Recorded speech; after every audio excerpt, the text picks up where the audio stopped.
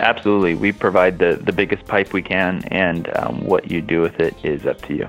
This is episode 316 of the Community Broadband Bits podcast from the Institute for Local Self-Reliance. I'm Lisa Gonzalez.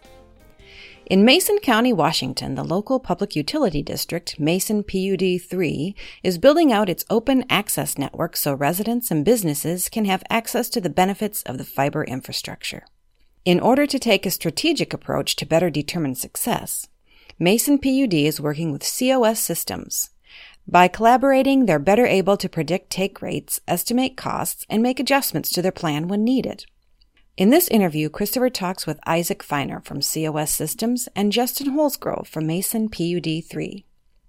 In addition to a discussion as to how Mason PUD 3 is using service zones from COS Systems, we get to learn a little about the origin of service zones and how it helps with planning and establishing funding for deployment. Christopher, Isaac, and Justin also touch on the definition of open access and how it varies from place to place. Learn more about COS Systems and service zones at cossystems.com. You can also listen to our Community Broadband Bits podcast episode 274 for our earlier conversation with Justin. Now here's Christopher with Isaac Feiner from COS Systems and Justin Holsgrove from Mason PUD 3. Welcome to another edition of the Community Broadband Bits podcast. I'm Chris Mitchell with the Institute for Local Self-Reliance up in Minneapolis, Minnesota. And today I'm speaking with Isaac Feiner, Chief Marketing Officer for COS Systems. Welcome to the show, Isaac. Thank you. It's great to be here. And we also have returning guest Justin Holsgrove with the Mason PUD 3 Telecommunications and Community Relations Manager. Actually, what I should say is you're the Telecommunications and Community Relations Manager for Mason PUD 3. Welcome back. Thank you for having me. Good to be here. So, Justin, you were back on episode 274 back in October of last year, 2017, and we talked about a little bit more of the background. Today we're going to talk more about how you're working with the software provided by COS Systems. And we'll talk a little bit more at the end, actually, about what open access really is and how it may be different in different places. But I did want to start with just a very quick reminder. I strongly encourage people to go back and listen to the show to get a more in-depth sense of what Mason PUD 3 is doing. But some of the key facts, and Justin, feel free to fill in after I finish up here, is that you're on the Olympic Peninsula. You've got 34,000 electric customers. You started the fiber network to support the electricity provisioning that Mason PUD 3 was built to do. You started connecting some of your biggest customers with fiber, and basically a lot of your residents said, hey, we need fiber too. We need something because we don't have very good broadband if we have it at all. And so you got into the fiber business, basically. That's right. And for the last 15 plus years, we've been trying to figure out how to expand to the rural areas, to the unserved and underserved folks in Mason County, but not have that bill be footed by the folks that do have service or that aren't being served by the fiber network. And our Fiberhoods program, I believe, is a great solution for that, and it's going really well. And part of that success has been due to the COS Systems software platform that we've been using. It allows us to identify areas that we should be building to because of interest, and it also helps us to define the areas that we can build to, where we have overhead infrastructure, where we can string fiber on our poles, or where we have electrical conduit and fiber conduit in the ground so that we can pull the fiber through the fiber conduit, et cetera. So it's been a great software tool for us to use for communication to our customers, as well as demand aggregation to identify where would be great places for us to build the fiber network. And Isaac, I'm going to come to you in a second, but I did want to note one other thing that I've said often when dealing with Western counties is that you can both be a county and have tens of thousands of people and be very rural because you are the size of Rhode Island. Yes, that's right. Yes, we are the size of Rhode Island, and it's an interesting place here in Mason County. We have lots and lots of forested land and a lot of water. We have Puget Sound, we have Hood Canal, and we have lakes. We also border up against the Olympic Mountains, Olympic National Park, etc. And so what we have a lot of forested land where there's long stretches of highway in between sort of hamlets, if you will, groups of homes, and it actually sets up really nicely. We have one long backbone cable. We have many long backbone cables, but if you picture with me going out, one long backbone cable to get to a community, and then we can set a hut and build a distribution network there, and then continue on to the next grouping of homes. It took us a while to figure out exactly the best way to build a network, but now that we've established a plan and some great standards, we're really moving along. So moving over to Isaac, you're coming to us from Sweden. And while many people are maybe familiar with Stockholm and the network they have there, I think COS Systems comes out of a tradition of many of the smaller communities in Sweden. Is that right? Well, yes, we're headquartered up in the north of Sweden, so we're basically on the Arctic Circle. So now we're in 24/7 daylight mode. It actually looks a lot like Mason, PUD3, their area.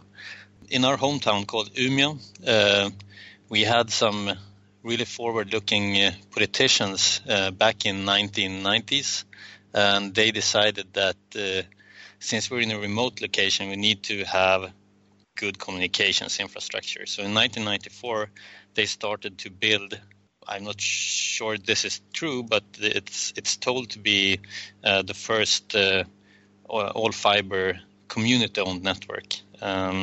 So even though we're quite a small and in a faraway place of Sweden, we have a very strong fiber industry here with multiple open access operators operating from our hometown. We have many of the largest ISPs up here, and we have a long tradition in the north of building fiber based on demand, not only in the north but in the country. And when you say that, I think it's worth noting, consistent with, I think, what many of us believe, that we should have fiber to everyone. You use your software, I think, to figure out how to sort of build first to build a business case, but ultimately how to connect everyone, right? I mean, that's the ultimate goal. Definitely. I remember when we developed this platform in the first place, and it was actually developed for the US because we have another platform to operate open access networks. So we went to the US 6 years ago trying to sell it and found, they need to build their networks. So then we looked at how this had been done in Sweden, and we developed this product, Service Zones. And in the beginning, we met some criticism that but we are a community, or we are a city. We cannot cherry pick. And we said, well, no, this is not the cherry pick. This is how we managed in Sweden, for example, to actually build to so many rural locations and places where it's hard to reach, because you build first where you have the most customers, you get the most revenue in, and then you can build the rest of the network with that revenue and even reach the more rural locations. So many cities, they think they have to serve everyone, which I think they should, and it feels like their first thought is we need to build first those who are worse off. But that's a really hard thing to do, because then you basically need all the funding up front. In fact, one of the things that I've heard, and I mean, I'm a strong partisan of making sure that everyone has high quality service. One of the things that I've often heard is that, it's not just a matter of if you build first to areas that have the most subscribers, that you can actually build more rapidly then, because you have a bigger base. Whereas if your goal is to try to connect the low income areas first, where you may have fewer customers, you will have to build more slowly because you'll have fewer revenues coming in. And therefore, it may take longer to connect everyone than it would if you start with the areas of higher demand.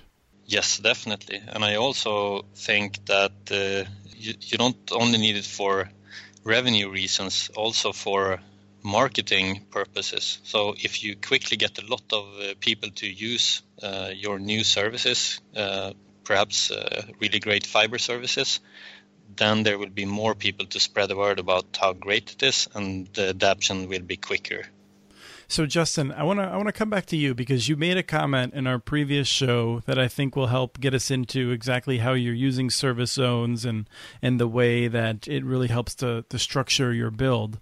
I don't know if this was before or after you started using service zones, but you described a public meeting where you had a sense that there's a lot of interest, and as you were mapping that interest, you had a map that looks like it had chickenpox because the interest was scattered all over the place.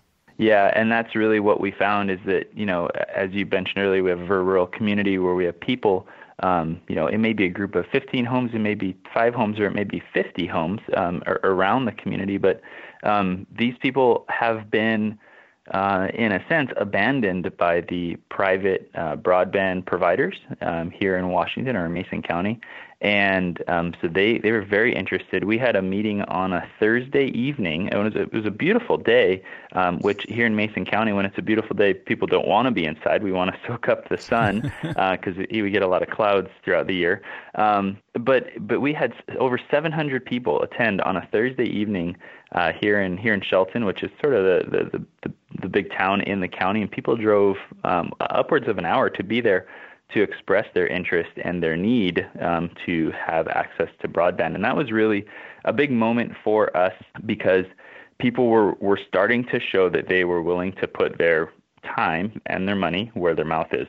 It's really easy to say, yes, if I had higher speed internet available, I would switch or I would get on it. But there is an investment that is required by the community to have that built out. It was mentioned earlier in the show just a few minutes ago about how it's important or one of the strategies is to build in an area where you can get a lot of subscribers quickly. I'm not saying I'm challenging that idea, but I do want to offer a perspective.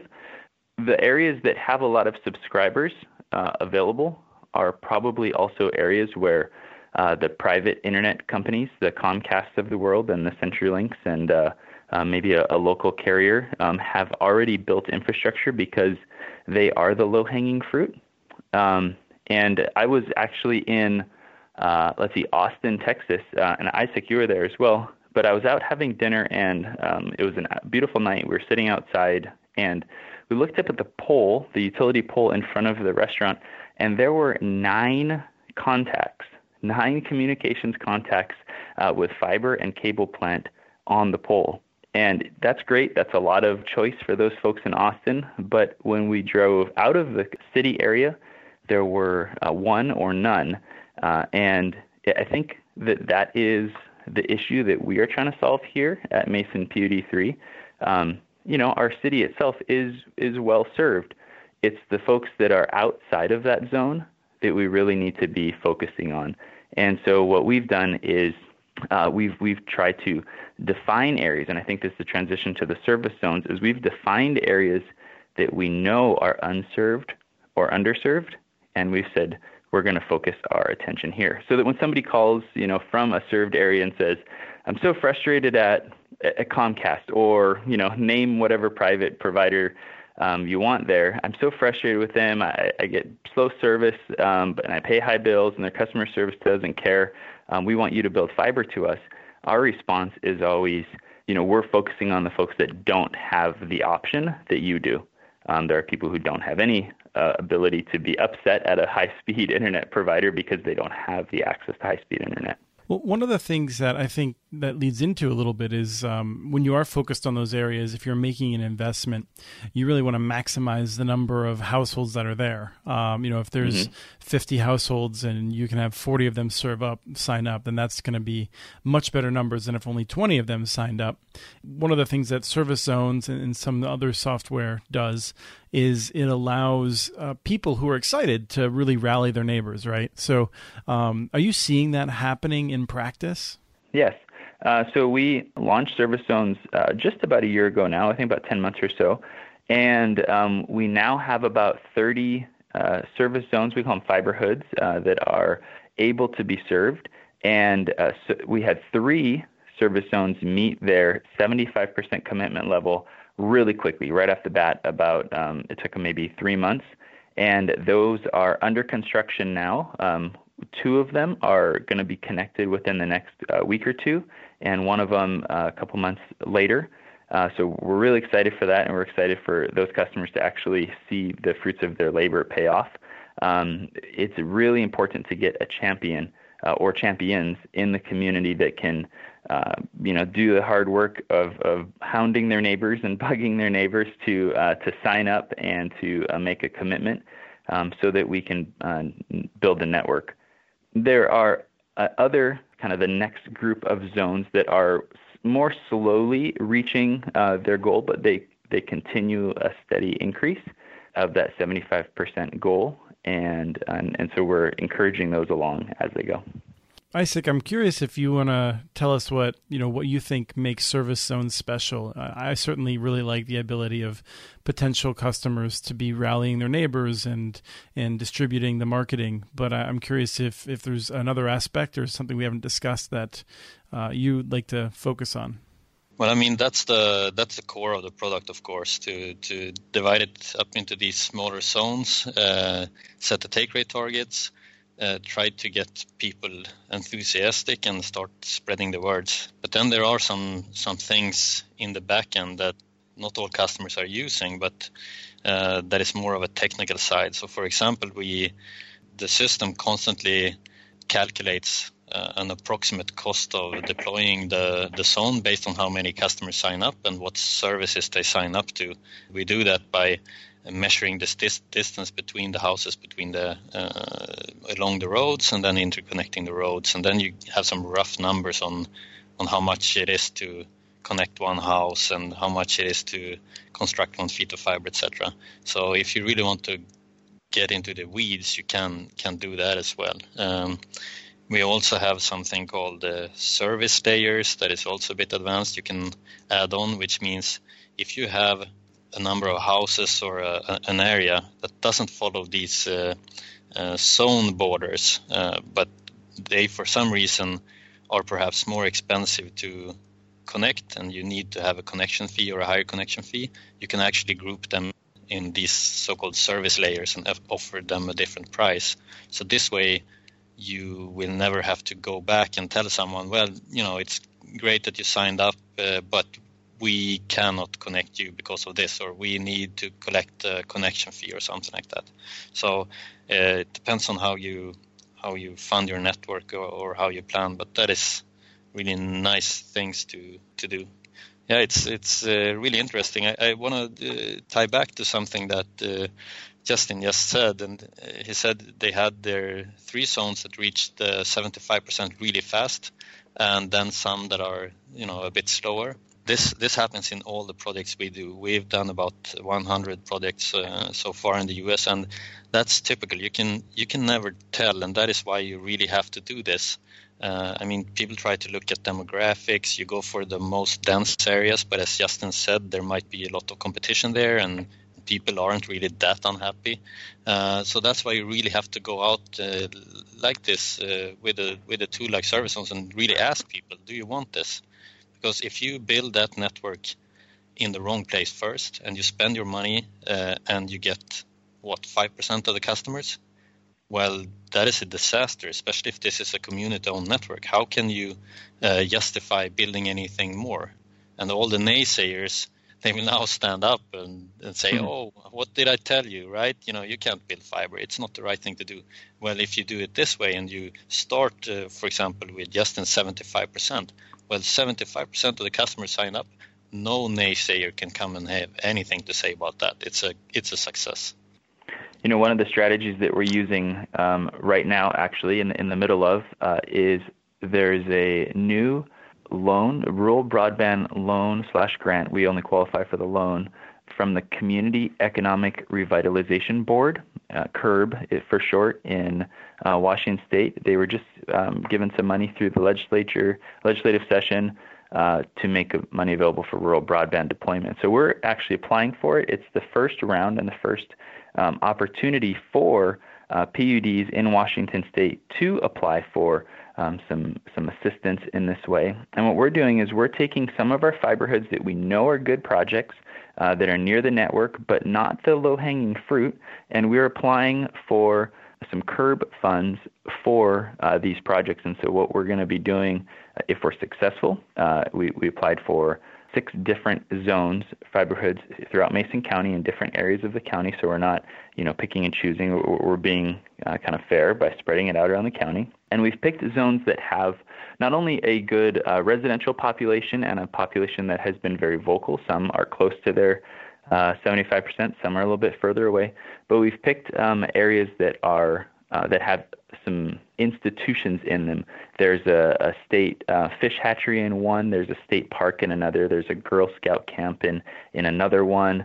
There's a tribal seafood processor in another zone. So these are areas that have cornerstones that are good for economic development, good for community development, and then we'll also benefit by picking up the residential customers in the neighborhood as well. And so the application is due on Monday, and we are just about done with it, and we're very excited to see if we'll be successful in that.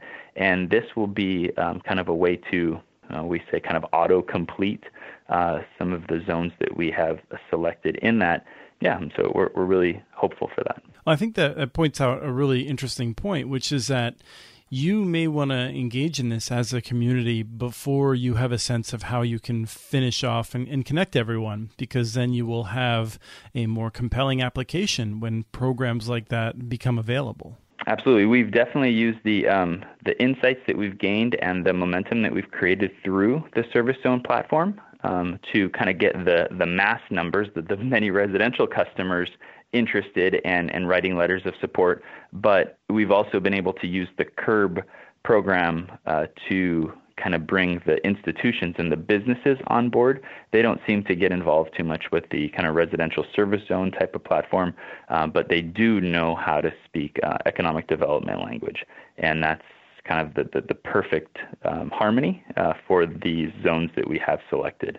I want to move on to just, again, a little bit of a refresher of how you're financing the network very briefly, and then get into a discussion of what we mean by open access, because public utility districts with some minor exemptions now still have to operate in an open access manner. And I know that I say that they have to. Many of them choose to and like that very much, although it can be restrictive for some. So I'm not suggesting that PUDs are of one mind about that model. But we're going to explore that.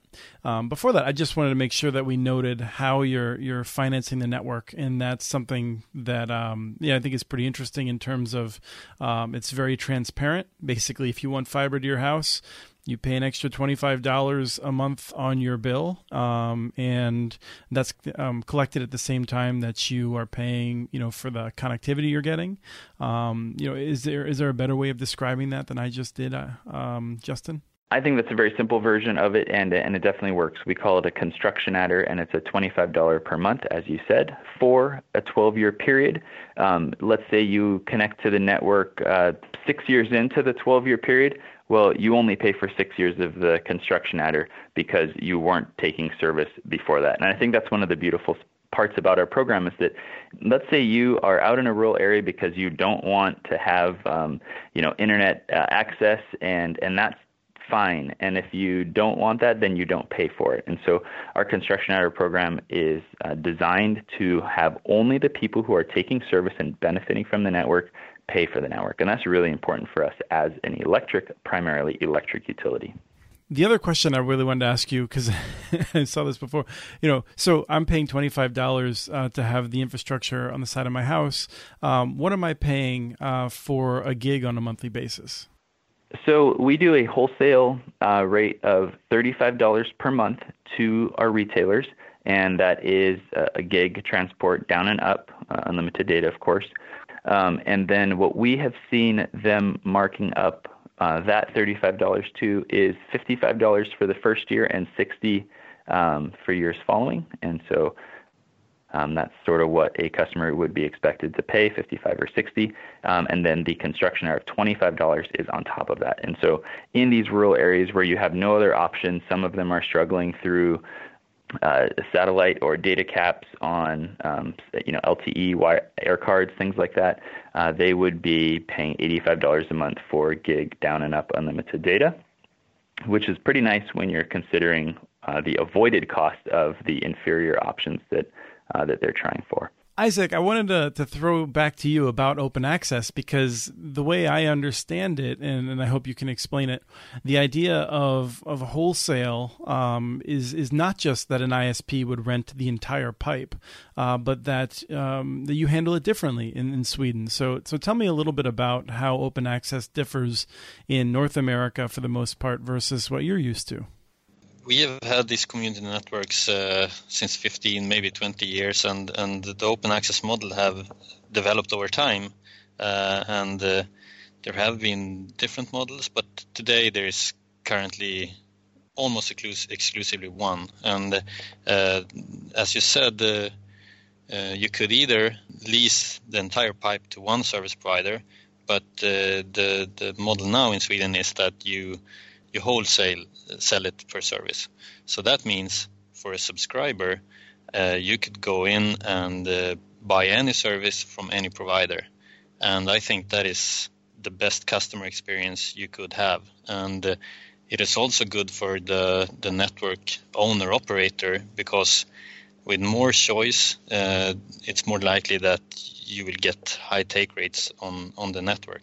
If I'm looking for a bundle of TV and VoIP and internet, for example, if I can only have one provider and have their assortment, maybe that's not the perfect solution for me. I would like to pick internet from one, VoIP from another, TV from a third, and that way I will get the best package I can. So it's a bit more complicated having this delivered over one single fiber pipe with the different services and different providers, and that's why you need a system to do this, because you define it with software basically. So you literally split that single pipe up into multiple small pipes. And if I'm going to be a bit forward-looking, everyone is now talking about smart services, smart city services, and telehealth is something that is a lot discussed now. I can see, well, this is already here in Sweden and coming, but if you lease the entire pipe to one provider, then somehow the telehealth provider or a provider of any smart city service would have to sort of get on that pipe somehow, probably through that ISP, if that's even possible. But if you have split it up, separated it per service, you can actually have a pure telehealth service provider that anyone could pick, no matter what internet provider they have, or any kind of smart city services or home alarm or anything that you want to provision over the network. It's not very different, but it's sort of a fine-tuning of the model Mason is currently using, which I believe brings even more choice and more value of the network to the subscribers. I think Ammon in Idaho, which we've talked about frequently, is certainly aiming in that direction. And a number of people have been puzzled, wondering, well, if I have an internet provider, what else would I need? And so because you are more advanced, do you see people taking separate services aside from video and telephone and internet? I mean, are there like home alarm companies or telehealth companies that are using this today in Sweden? Yes, that is definitely coming now.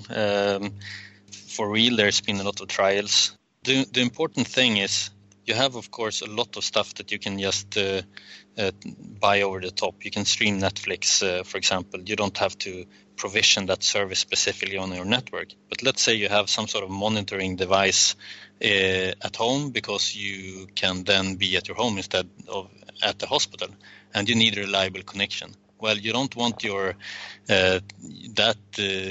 instrument or whatever that is monitoring you to start lagging when your wife is streaming Netflix, right? That might be a bit risky. Netflix isn't worth it. So that is why you will see these provision services, I think, because you need dedicated bandwidth for those applications. And then it's a neat thing if you can split it up by using smart software. Right. I think one of the things we do hope is that there's enough capacity that we don't run into those simple issues, but nonetheless, you do have different applications having different network requirements. And I certainly think if I was Netflix and I was, my product quality was sort of dependent on another provider like Comcast or AT&T, which are increasingly my competitors, if I'm relying on them to get to the customers, that's pretty scary versus in an open access environment where Netflix can have a direct relationship with customers.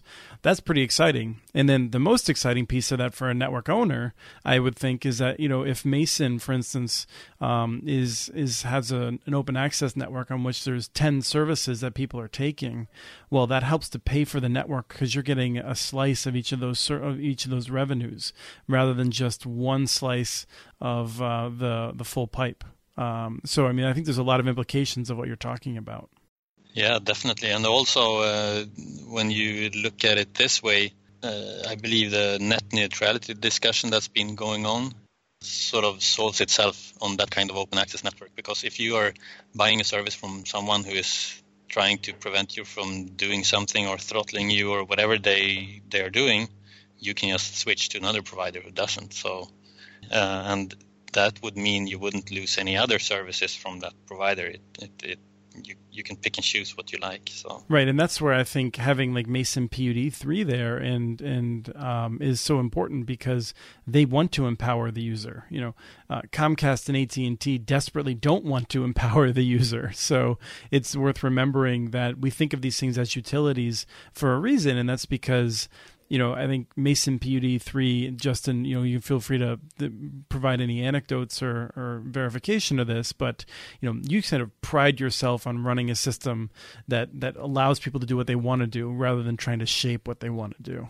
Absolutely. We provide the biggest pipe we can, and what you do with it is up to you. Well, I think we've gone on pretty long here. We've covered a lot of territory, and we certainly have something to come back to. Isaac, I've wanted to have you on for a long time. I hope you'll pass my regards on to the many folks at COS Systems that we see around, certainly Bjorn. But tell everyone we said hello. Thank you for coming on the show. Thank you. It's been great to be on your show. And Justin, it was great to have you on again. Thanks for taking the time. Yeah, my pleasure. You guys keep up the great work. That was Christopher speaking with Isaac Feiner from COS Systems and Justin Holsgrove from Mason PUD3 in Washington. You can learn more about what's happening in Mason County at muninetworks.org. We have transcripts for this and other podcasts available at muninetworks.org/broadbandbits. Email us at podcast@muninetworks.org with your ideas for the show. Follow Chris on Twitter. His handle is @CommunityNets. Follow muninetworks.org stories on Twitter. The handle is @muninetworks. Subscribe to this podcast and the other ILSR podcasts, Building Local Power and the Local Energy Rules podcast. You can access them on Apple Podcasts, Stitcher, or wherever else you get your podcasts. Never miss out on our original research. Subscribe to our monthly newsletter at ilsr.org. Thanks, Arnie Huseby, for your song Warm Duck Shuffle, licensed through Creative Commons, and thanks for listening to episode 316 of the Community Broadband Bits podcast.